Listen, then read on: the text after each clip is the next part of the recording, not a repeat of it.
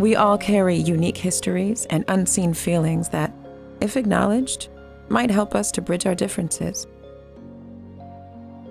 Welcome to Sidewalk Ghosts with Richard Radstone. Short, open-hearted stories that reveal the wisdom and vulnerabilities of unique strangers and confirm just how much our individual influence has upon the world we share.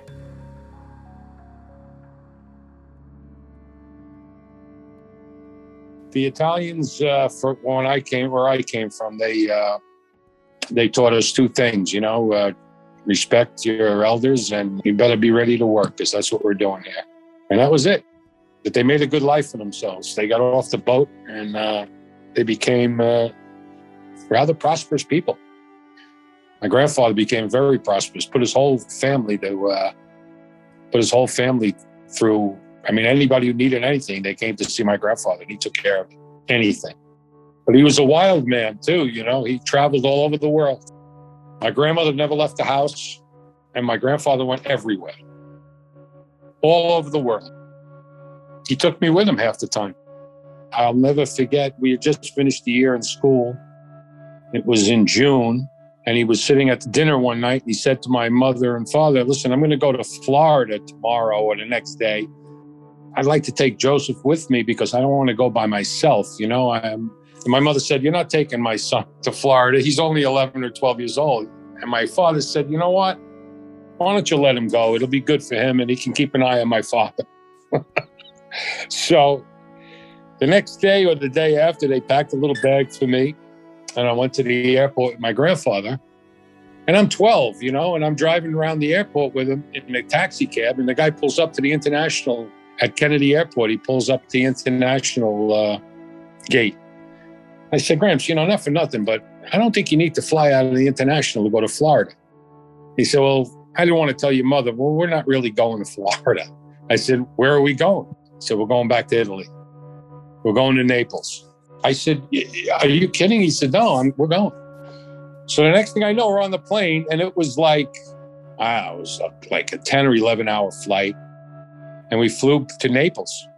And he got off the plane. And my grandfather at that time, when he got off the plane, he was met by like 50 of his relatives at the airport. You would have thought that it was the president of Italy got off the plane because he had been supporting all these people for all these years. By the second week, I said to him, I think we probably should call my mother and let her know, that I'm not in Florida and I'm not coming home this week. I answered the phone and I said, "Mom, well, where are you guys?" And I said, "We're in Naples." And she goes, "I thought he was going to Miami, Florida." She thought it was Naples, Florida. I said, "Mom, we're in Naples, Italy." And I heard her scream over the phone to my father, "They're in Italy." She's yelling like a lunatic. She didn't speak to my grandfather for like a year after that. And I had one of the greatest times of my life was the month I spent with him in Naples. The eldest son of Italian immigrants, he was taught the meaning of family at an early age. His grandfather, a first-generation transplant to a country of opportunity, held him close in teaching him the ethics of hard work. And now in this chapter of life, he takes inventory of the trials and blessings of his history, of the wealth he bore, of great loss, of the heartbreak of divorce, and of the death of a sibling. Yet in it, he is at peace. And residing at the center of it all sits a figure who has seemingly carried him to this very day, namely, his grandfather. He pauses, takes a breath, and in his signature storytelling style, redirects his composure away from a loving tear. I was about 12 or 13 at the time. It was one of my first Saturdays I worked there. And we were very busy Saturday morning with deliveries. And he had like 5 or 6 guys that made deliveries. And I'm there and he says to me, "Joseph, grab that bag, take it up the street to this address, go make this delivery." So I go up the street to a townhouse on East 58th Street on Sutton Place, facing the East River. Ring the service bell. This lady opens the door. It's a maid. "Oh, young man, come on in." So I walk in there. I go in the kitchen. I put the bag down. She goes, "You just sit right here. I'll be right back with the money." I said, "Okay." So I'm sitting at the kitchen table, and this lady walks into the kitchen wearing a bathrobe with a cigarette hanging out of her mouth. Looks like she just woke up. And she looks at me. She says, "Who the hell are you?" She goes, Where'd she go? She went to get your money?" I said, yes, ma'am. She went to get the money. I said, okay. This lady comes, pays me. He says to me, did she give you a tip? I said, yes, ma'am. She gave me a quarter, because that's what we used to get, a quarter, 50-cent tips, you know? This is 63, 62. So I said, yeah, she gave me a quarter or 50 cents. I don't remember which. She goes, I know, you know, she's a cheapskate, that woman. She said, you think it was her money? I said, I know, but it's okay. She says, no, it's not okay. She reaches in her bathrobe. She pulls out a bill. She looks at it. She hands it to me. She said, here, this is for you. And I take the bill and I look at it. It's a $10 bill. I said, ma'am, this is a $10 bill. I said, she goes, I know what it is. That's for you. Go ahead. So I run out of the store. I run out of her house and I run down the block to the liquor store. And I'm like walking on air. I just got $10 I would make in like 3 weekends, you know? And I run into the store and I said, Gramps, you won't believe this. This lady, she gave me a $10 tip. Look at this. I got $10.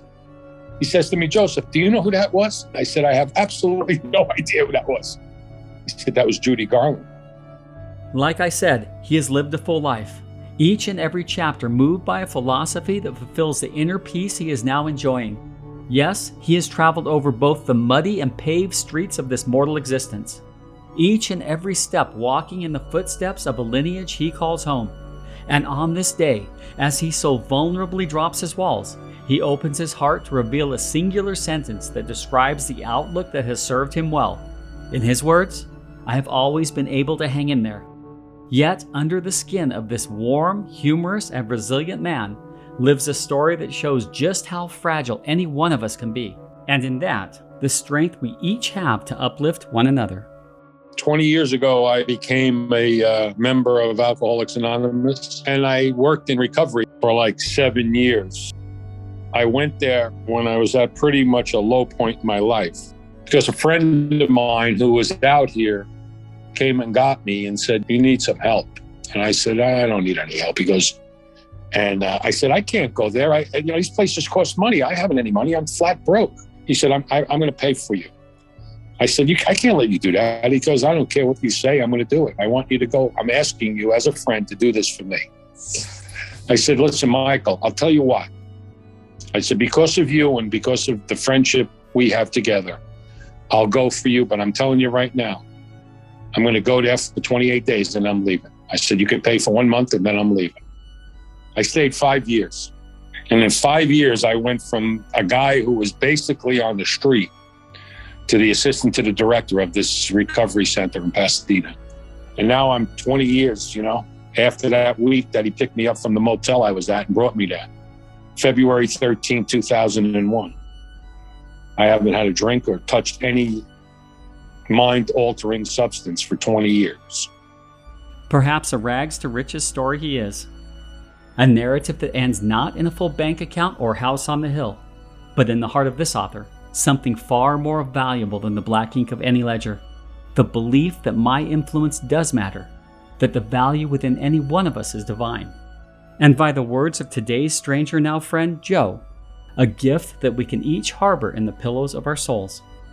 Simply, the reach we each have to offer in the caretaking of our human neighbors. I'm no longer in constant turmoil, Joe reflects as he speaks of his love for friends and family, testifies of the words of his grandmother who always challenged, be careful what you wish for. And as Joe reflects on a life-saving gesture extended to him by a loving friend, perhaps he is transferring his well-earned wisdom to each of us, or better yet, into the ears of our rising generation. Treat your family and your friends the way you'd like to be treated yourself. And that's something that, we have to try to instill in these kids, because they're the ones that's going to be around. I'm not going to be around forever. My sons, I tell them all the time, you guys, when we were growing up, it was different. Friendship meant everything. You know what I mean?